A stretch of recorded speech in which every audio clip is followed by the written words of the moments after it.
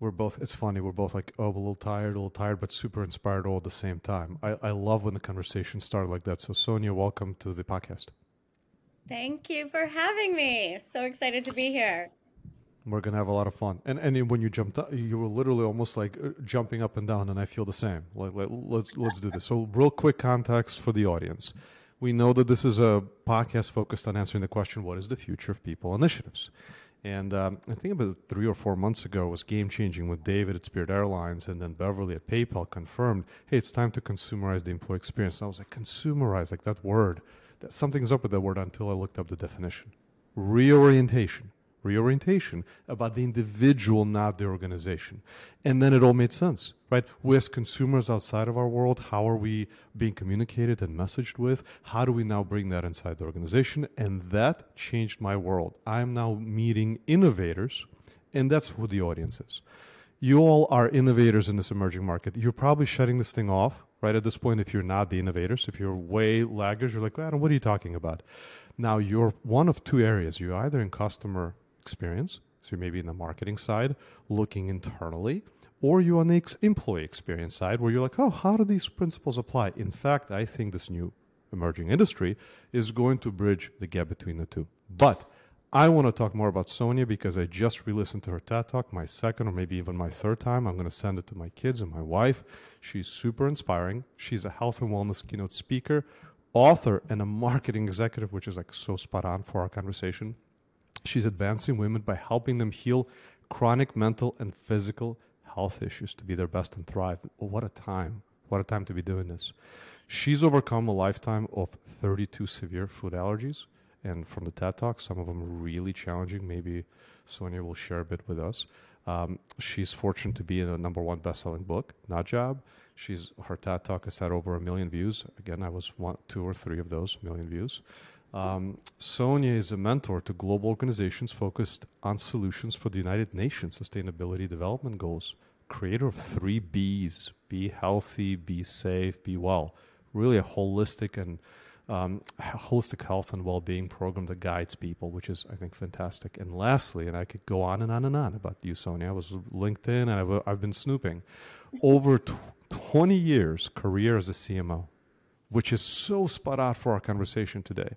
Sonia has transformed the stories and products of global wellness brands, such as, like we've heard a few of them, right? These are now like Apple, TiVo, Califia Farms, Louis Vuitton, and at Sephora, where you've won 2015 WWD Digital Innovator of the Year award. I do need to take a breath because I was like, I have so much that I want to say. So again, Sonia, welcome. And I just want to start with, just if you could share a little bit about your journey. I want everyone to go listen to the TED Talk, but welcome, and maybe just start off by, where you've been. Yeah, thank you so much. That you should do all my introductions. It's so wonderful. I could do it every day. You've got an awesome background. Thank you. So, well, I'm actually born and raised on the East Coast, and it was once upon a time a tech startup that found me on the East Coast and moved me out here during the dot-com days, if anybody actually remembers those. I am an engineer. That's probably one thing that might not be in my bio. I Nope. did civil and environmental engineering in college. I came out here and I started coding in tech for a long time before moving into product management and then before moving into marketing. So I have a really unique, kind of 360-degree view at business and at people within all those areas of business. And marketing to me was also, it was just the right, kind of place I wanted to be in eventually. It was so creative. It was really about behavior and psychology, which I'm very interested in. And all of that journey, the one kind of important thing to note is that all of my life, since I was 3 years old, I've been incredibly sick. It's chronic health conditions in the form of severe food allergies and asthma and environmental allergies, which has tried to kill me many times, 4 times in anaphylaxis on the ER table, almost dead.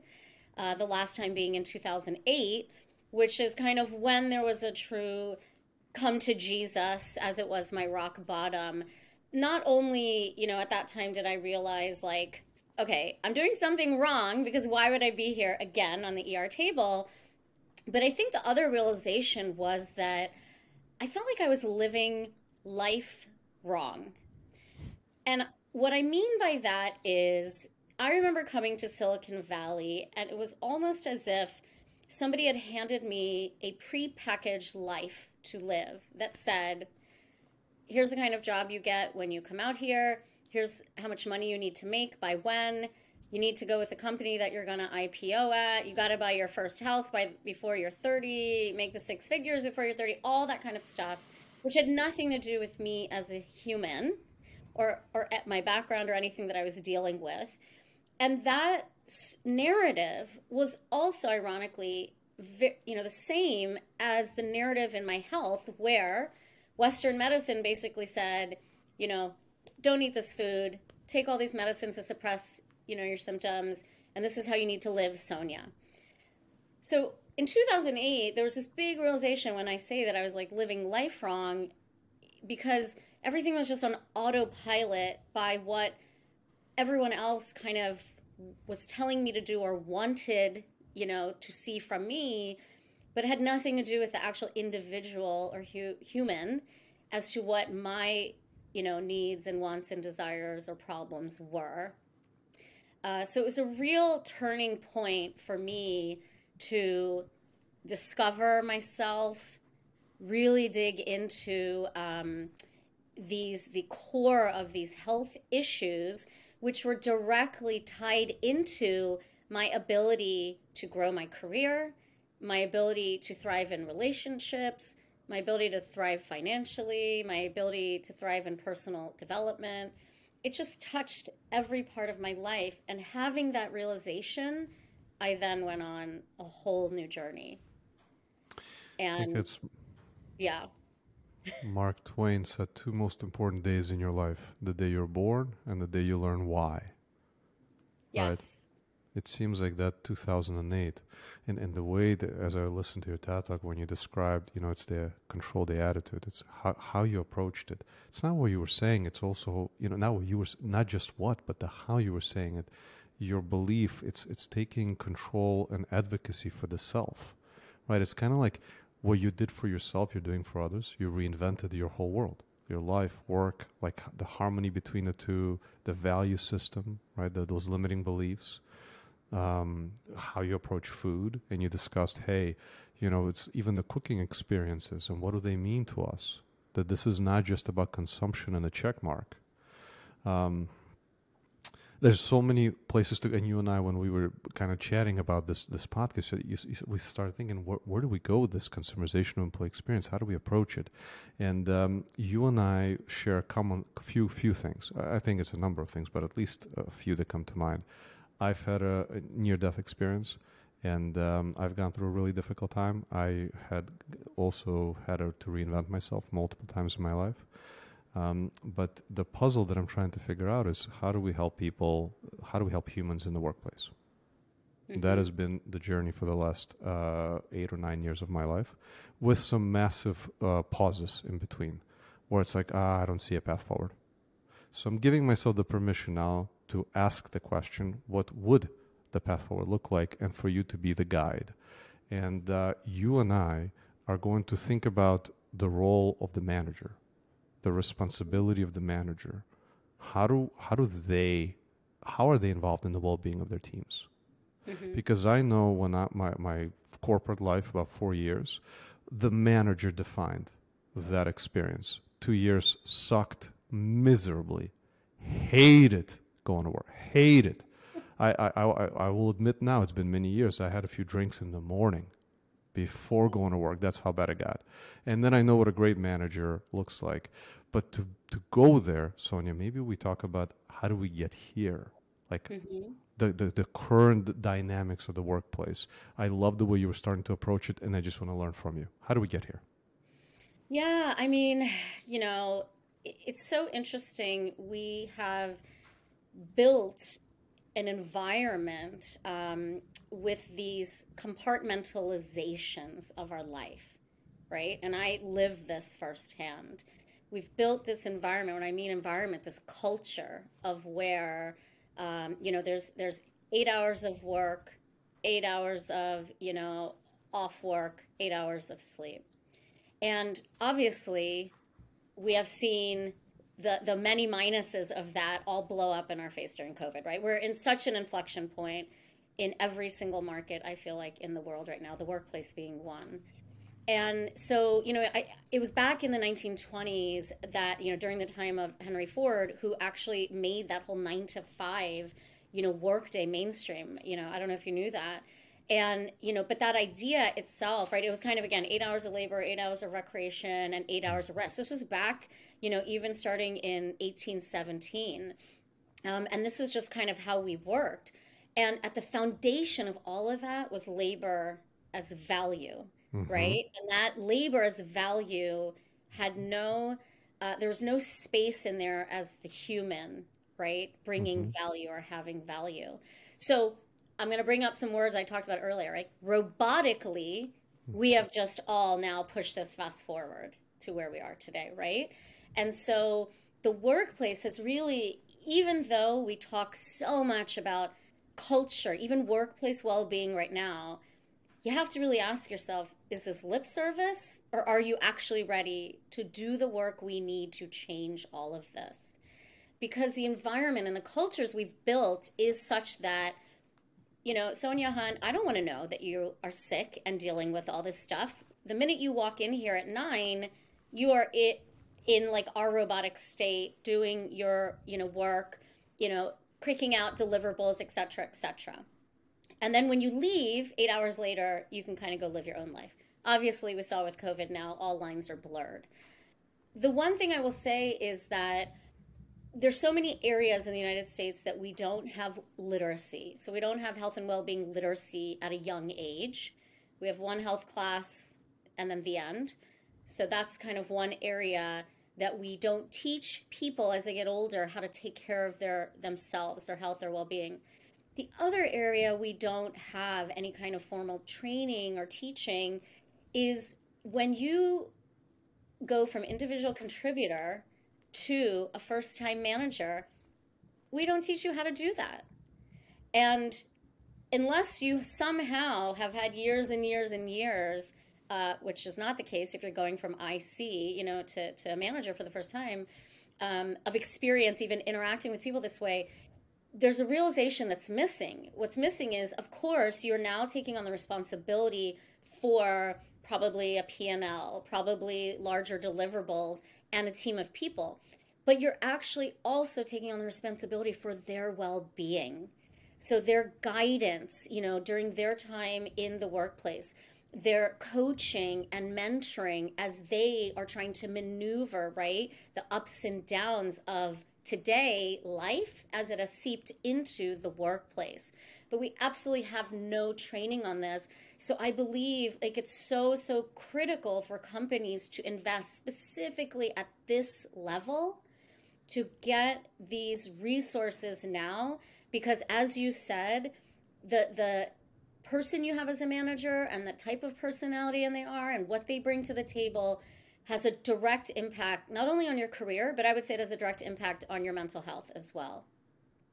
We can't divide how we should show up and what the impact is work and personally, right? And there used to be a time for managers it was pretty clear, like this is where work gets done, go home. I don't want to hear about any of these things that are impacting your I mean, that was the norm. And as you said, Henry Ford actually evolved us forward in a way by only working 8 hours, by creating those limits. And that was a progress at that time.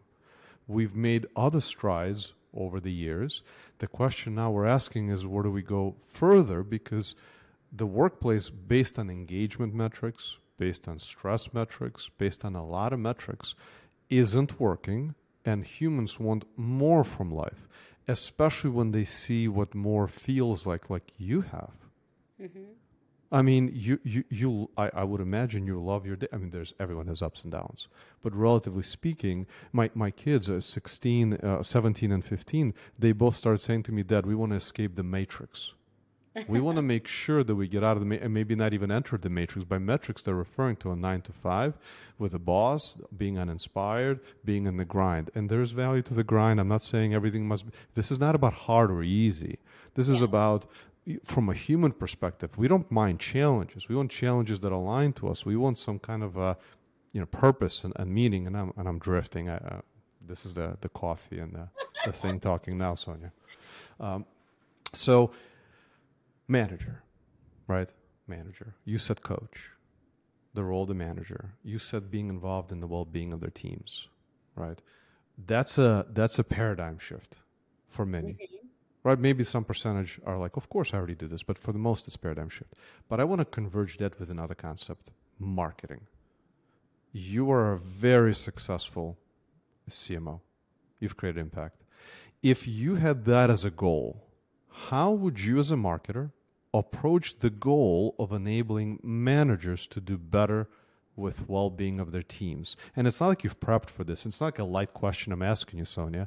I'm literally like just going straight for the thing. I'm like, let's go. Let's see if we can get it. How would you approach it? Yeah. So, I mean, it's an incredible question. So there's a couple things, when I'm running marketing, there's this concept of a marketing playbook. And this encompasses, the strategies and, the what, the how, the where, that we're doing it in a templated fashion so that we can, start knocking things out and really connecting with, our customers. So think of a marketing playbook as this is like how we build awareness, how we build our brand, how we, build human relationships and long-lasting relationships with our customers. In the same, notion, what we are missing today is this concept of a well-being playbook. And there's two facets, I believe. It's the well-being playbook for yourself, and then there's also well-being playbook for organizations on how are they going to think about this concept of well-being in the workplace, and what does it mean, and why do they need to do it, and then how do they do it, right? And that is something that's missing today. That's something I work with companies on. So let's just kind of start on one side with your own personal well-being. So one of the biggest issues that when I talk to people all the time is, Sonia, I'm working at home now, and I'm just dealing with all of this, right? I've got the work, I've got the kids, I've got my partner, I've got the dog, we've got to cook, I've got to stay healthy, I've got to exercise. I don't know where to start. I don't know how to get my hands around it. Oh, and by the way, did I tell you we're all in a 2-bedroom house, right? So that is organizationally there's so many challenges across your whole body. Physical, mental, spiritual, emotional, right there to deal with. So when I talk about a playbook, there's really 4 core areas. When we think about, holistic health, it's your body, mind, your spirit, and your emotions. And each of these, Western medicine, what we've really, really always focused on is the physical health side. And we've kind of, not really talked about mental health, starting to a lot more now, emotional health, spiritual health, and how that health and getting healthy in those areas also affects these other areas of your life, right? So think about a well-being playbook where you even have 4 sections, and you're now starting to create your strategy on, okay, physical health. What's my strategy? What am I dealing with today? What are the outcomes I want to see in the future? And how do I get there? Right? We think about the same thing for our mental health, right? We think about the same thing for our spiritual health, our emotional health. And within this playbook, it's everything from a series of deep questions to data that we have today, right, about your health, to the strategies and the actionable exercises you can do to improve things like physical health, things like emotional health, spiritual, mental. So a playbook is your guide, your framework, right? This is what I built when I wrote Nut Job. Mine's called 3 to Be. And I talked about the same thing. I saw this overarching a mantra that I wanted to be healthy, be safe, and be well in everything I do, whether it was the food I eat or the relationship I'm in or the company I work at or my personal development. I want to be healthy, safe, and well. So there's this concept, new, like I said, concept of a well-being playbook that you are really designing for yourself. And that will always evolve as you get older because health changes, metabolism changes as we get older.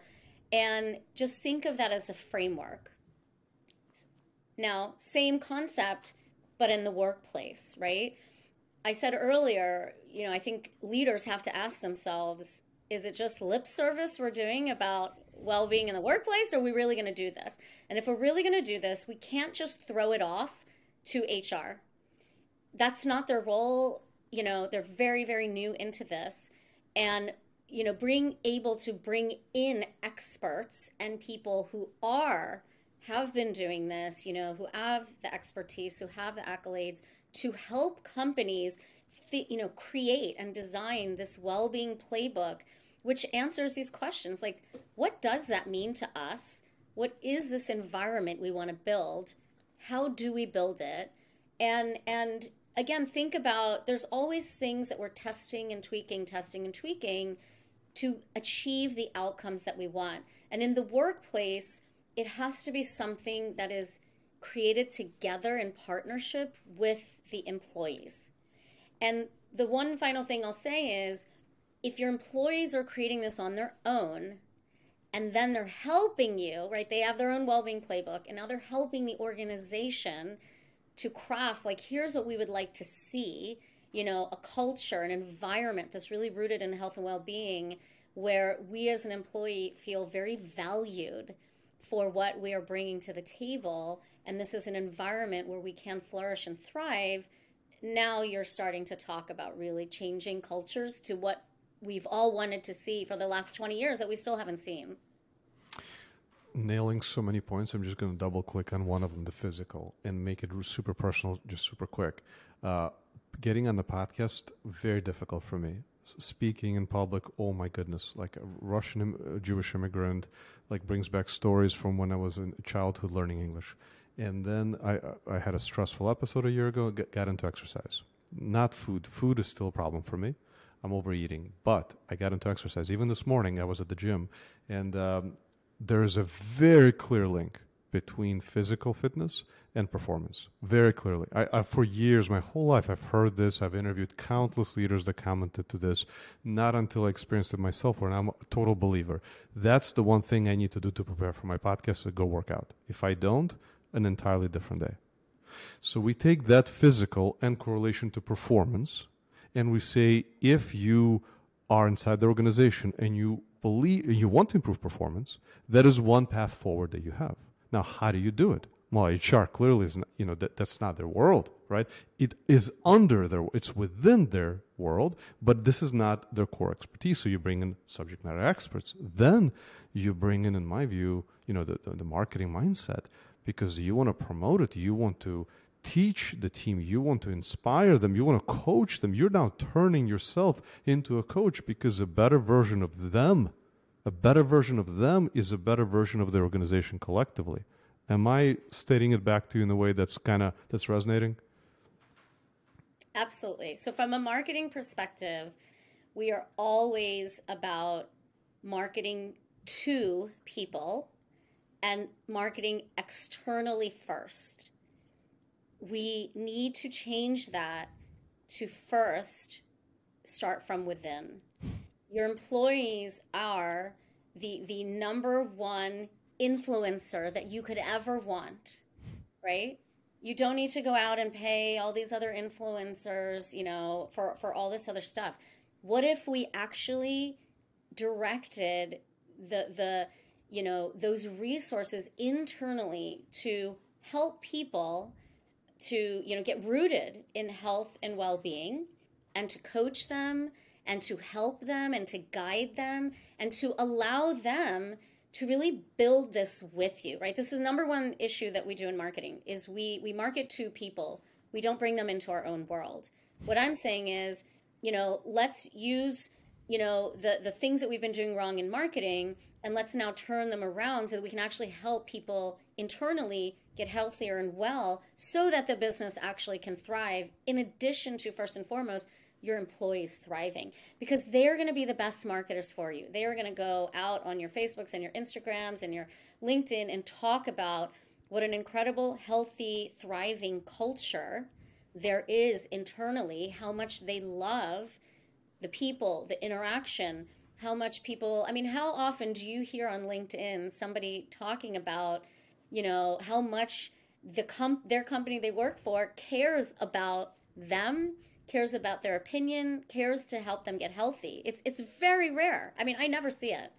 So this is really a leadership mindset shift to bring us back to the core thing, which is we're humans.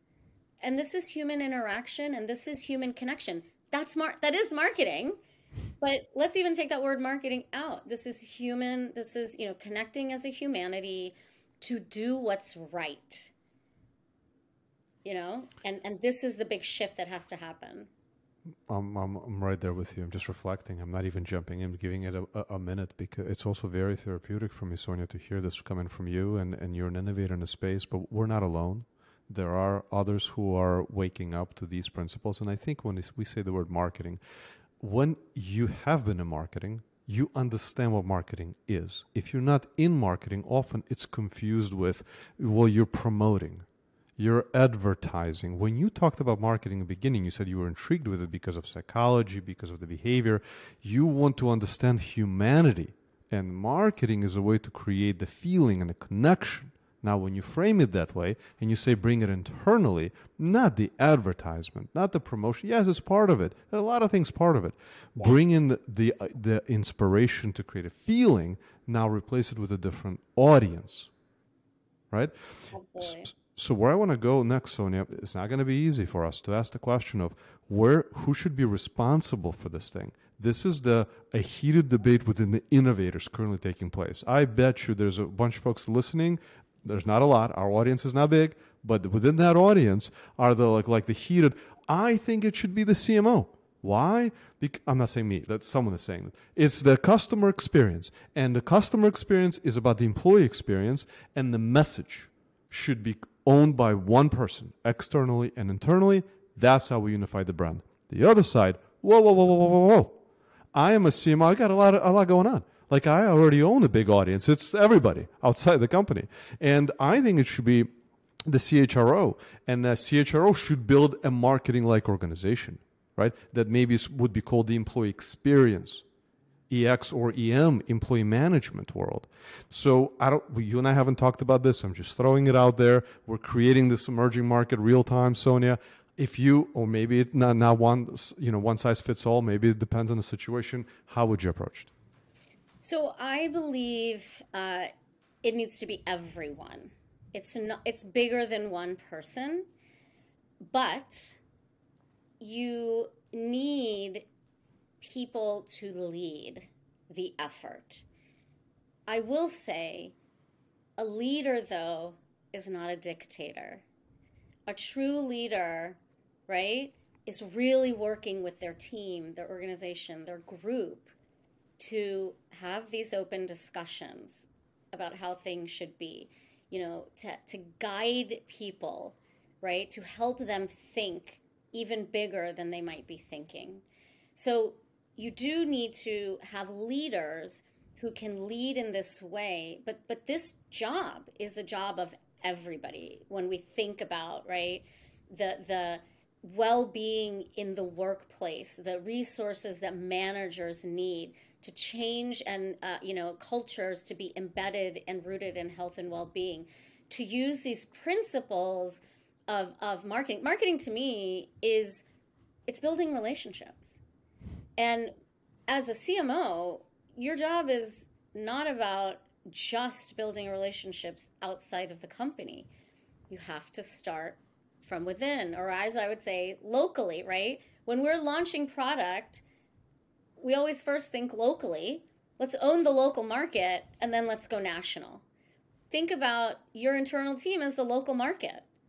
right? So you are the leader, you're not the dictator, and each leader has to take a piece, take a part of this in order to really make that change. And I would throw it, back to the other side as well, which are the employees, to say you have a huge role in creating the world that you want to see, right? So the leaders need to actually help create that healthy, safe, and well environment for people to be able to say, okay, I do feel safe to help you create this. So I think it's really for everybody to participate in. Totally agreed. But I will double click.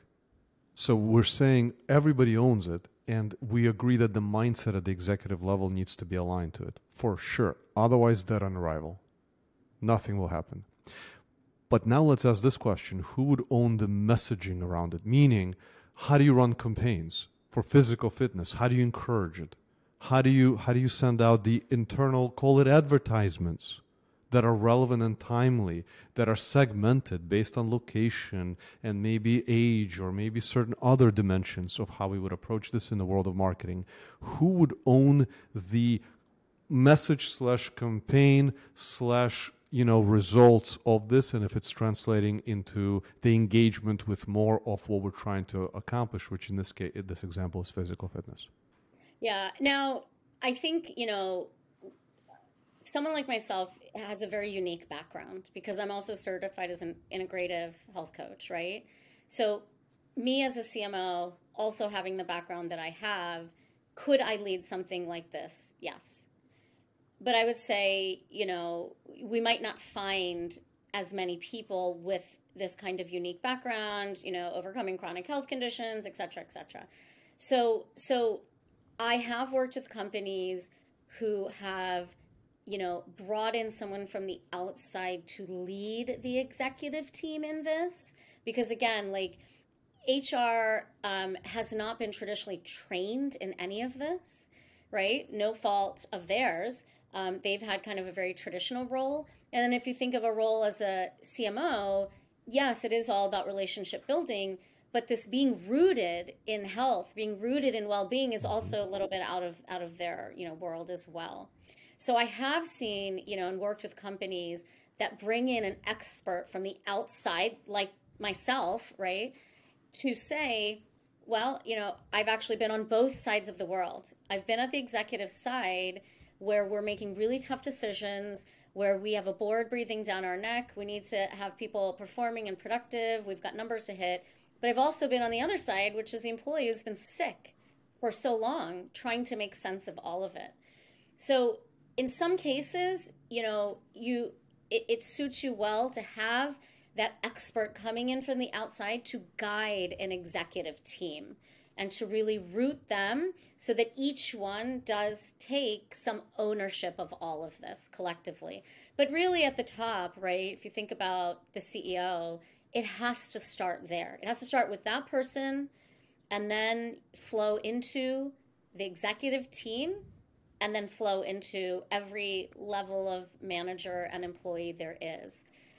So I think both ways, right? If you have somebody internally with a background that can kind of take some time to lead, or absolutely bringing somebody in from the outside.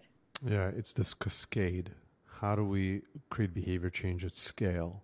And this is quick, and I'm not looking for a reaction, but it's more for the audience. Like, as we're thinking about the association, ideas have been flowing. What do we do if this indeed is an emerging market? And you said one possibility is you bring someone like yourself in, and there's only one of you, a big world. How do you accomplish it? And there are some others like you, but it's very rare because you combine a number of things into an incredibly impactful package, if I will use that word loosely. If we take that and to create standards, processes, frameworks, because a cascade will require budgets and resources, right? Because now you're thinking about managers as in we have 2,000, 5,000, 20,000, and they're divided into segments, and whether they're virtual or in person. And there could be managers that are inspired, engaged, disengaged, or the in-betweens. And now as you start thinking about it as a marketer, do you need a UI UX? Do you need data folks? Do you need writers and content? Do you need a video production studio? What do you need to create the kind of content today that gets people attention? And then channels. Are we in email? Is this Microsoft Teams, Slack? What times of the day? What happens if they don't engage? What are motivation? Need to pause there, but you see where I'm headed. Does this become a new emerging industry that has to answer a lot of these how questions so that organizations can look at the cascade? Yeah, and I will say, I think I've been seeing it lately very, very, very few and far between. And I think the definitions are different, but this concept of a chief well-being officer, right, or chief wellness officer who is solely focused on that, then working with someone like myself, someone in HR, the whole C-suite. This, I think, is an emerging, if you define it in the way that we are talking, right, because it can, again, mean so many different things to companies. The other thing that I've done at previous companies is, think about like starting small, prototyping, right? Having a pilot even with a team before you kind of, get the feedback. So at that point, it is, I would say, really necessary to bring together a nice cross-section of employees together in like a new group, call it a well-being group. But they are the advocates for talking not only about what they feel that they need to see and what's missing, but they're going to have incredible ideas, right, of how can we change, or fill in gaps of kind of the environment from where it is in the organization to where you want to be, see. And that's where inclusivity is really important. Diversity is incredibly important, because health needs of women versus men are different. Health needs of the BIPOC communities are very different. There's so many different aspects to consider. So that is something that, I've personally put into place, which is really beneficial. Chief Wellness Officer, right? You said? Yeah, or Chief Wellbeing Officer. Wellbeing Officer. Like I've seen that done really well, and I've seen it done so that there is one. And often the way we know is because we ask, is there a budget? Are there resources? If this is a one person, what impact could they create? Now, they may be incredibly inspiring, and they may be that, avant-garde of here's what we should do, and it's a great town hall. But beyond that, if they don't have the resources to go further, I mean, that's what impact could they create at scale and sustain? Because I think one of the biggest challenges now is the sustainment. We've worked with, over the years, Marshall Goldsmith and Susan David, Simon Sinek. We've worked with incredible leaders who have thought leaders who've had moments, but then we're all so busy, we just move on with our days. Like, if more information was the answer, right, more knowledge was the answer, we'd all have, I think the quote goes, Derek Silver, we'd all have perfect abs and be billionaires, right? That isn't the case. Sonia, so as I think about this, application of marketing internally toward well-being, and we keep focusing on managers as enablers, I keep asking myself, from a marketing perspective, like, what would be the simplest way to approach this? Tell me if I'm mistaken. All the way on the left side, I see one word, which is data, which you already began to talk about. What do they need? The specific segments. How do we understand them? The understanding today is data. Real quick disclaimer, subject to governance and responsibility and compliance. We're not talking about collecting more data than we already have. Let's take the data we have to understand them. All the way on the other side, beyond the educational aspect and inspirational, are nudges. I think we're being nudged in our personal lives. Should that be the application? Would you see it the same way, that at some point this emerging industry, this emerging market would approach this from a data to a nudge to bring forth wellness and at scale? Yeah, absolutely. I mean, especially as you think about the generations that are digitally native and how they work with technology today, right? So I do believe there's a place for tech in this space today. But there's also a big, big, big place for the live, the in-person, the actual helping somebody, to figure out what we're trying to solve and what outcomes we're looking for, right? Because if you just leave it purely to technology, the person has to be truly empowered, right? And that was not me for many years, and then it became me, completely empowered with a ton of grit. And technology really also helped me in my own journey.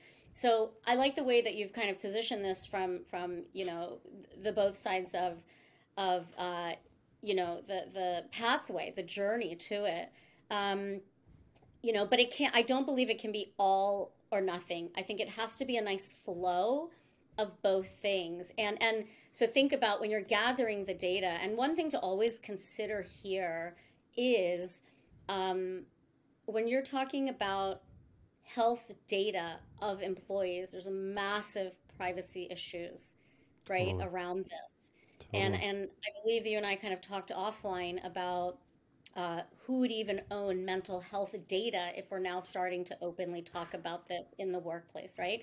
And this is why having somebody from the outside come in, and because, there's probably debates around should companies own this about their employees or not, right? So this is why I Totally. believe right now, especially, it's better to have someone come in from the outside and to really help the executive teams and help the organizations do this, which is why I'm doing it anyway, in my own consultancy. So yeah, I think there's is a time period to really think about it as a big strategy project. And I'll go back to the well-being playbook, right? A lot of the well-being playbook is strategizing and visualizing, and the future that you want to see of an organization or of a person that's rooted in health and well-being. And then kind of taking those slivers of like, now how do we get there, how do we get there, how does this Mm-hmm. grow, right? And how Mm-hmm. does this scale, as your company grows? So a lot of that is done, non-technically, through right now real conversation. Mm-hmm. A lot of that is done by gathering all that data, by having our themes and our goals, and then figuring out, okay, so how do we achieve them, how do we achieve them? But the one thing I'll also say is this work, it is not like we will do all this by Q1. This is a lifetime of work. Mm-hmm. Getting healthy, staying healthy, being well should always be seen as your life's work. And the skill sets that we need to teach people, not even just the managers of the C level, everybody, is how are you able to roll and adapt, right, to the ups and the Mm-hmm. downs, the ups and the downs. And that we don't teach them, but that can come together, right? These skills, we can learn that just by crafting our well-being strategy and putting things into a playbook. It's a new way of thinking. It's almost like a new responsibility the organization would adapt in order Yeah. to support their teams to thrive. It's a whole new way of thinking. Couple clarifications, and I'm glad you went there. I don't think nudges will be the answer. I think it's part of it. It's more of the shift and sustain. How do we shift mindsets? And that requires interventions, inspiration. It requires a whole ton of things. But then I think to keep things alive, to keep it moving, is where we're going to need to get through the noise. And by the way, for our audience, check out Seema's episode published around the same time, where she really drew the lines on the governance and data, and I'm getting a lot of pushback on the data, so I'm just going to keep pushing the envelope and getting pushback, because I think I think I represent a lot of what's happening out there in the market as we're thinking about it. Last point on this, Sonia, data, and you're so right on the wellness data, like health, like that data is super sensitive. But I started wondering what other data could give us insights. Like if you are working 60 hours, or if you are sending emails over weekends, or if you've not had a one-on-one, or if you're working virtually, you're not talking to anyone, and you don't have any projects that are active right now. Are there opportunities to look through that data to identify the possibilities of meeting them where they are and then jumping in? Absolutely. And we see these in, different apps right now. If you're tracking your food, or on your iPhone, where you can remind yourself to get up every hour, things like that, right? So those kinds of nudges, if they work for you, again, we are talking about such a personalized space. This is why I keep saying, like, you have to meet people where they're at. And what we have done, in the workplace is for decades, we've had a blanketed, even set of benefits while we've had a diverse set of employees. But we've said, okay, diverse employees, you're all going to get the same thing. All of that must change right now. Even the world of health benefits, total other podcast, needs to talk about having personalized benefits now for people because you want to meet them where they are. So for some age ranges, right, those nudges will work with, use of technology and advanced technology. And for other people, they won't, right? They need more of that helping hand.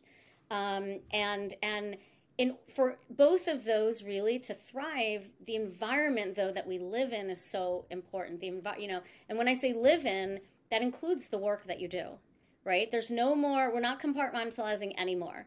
You're home and you've got 24 hours in a day and you're going to work at some point during the day and you're going to eat and you're going to work out and you're going to have fun, etc., right?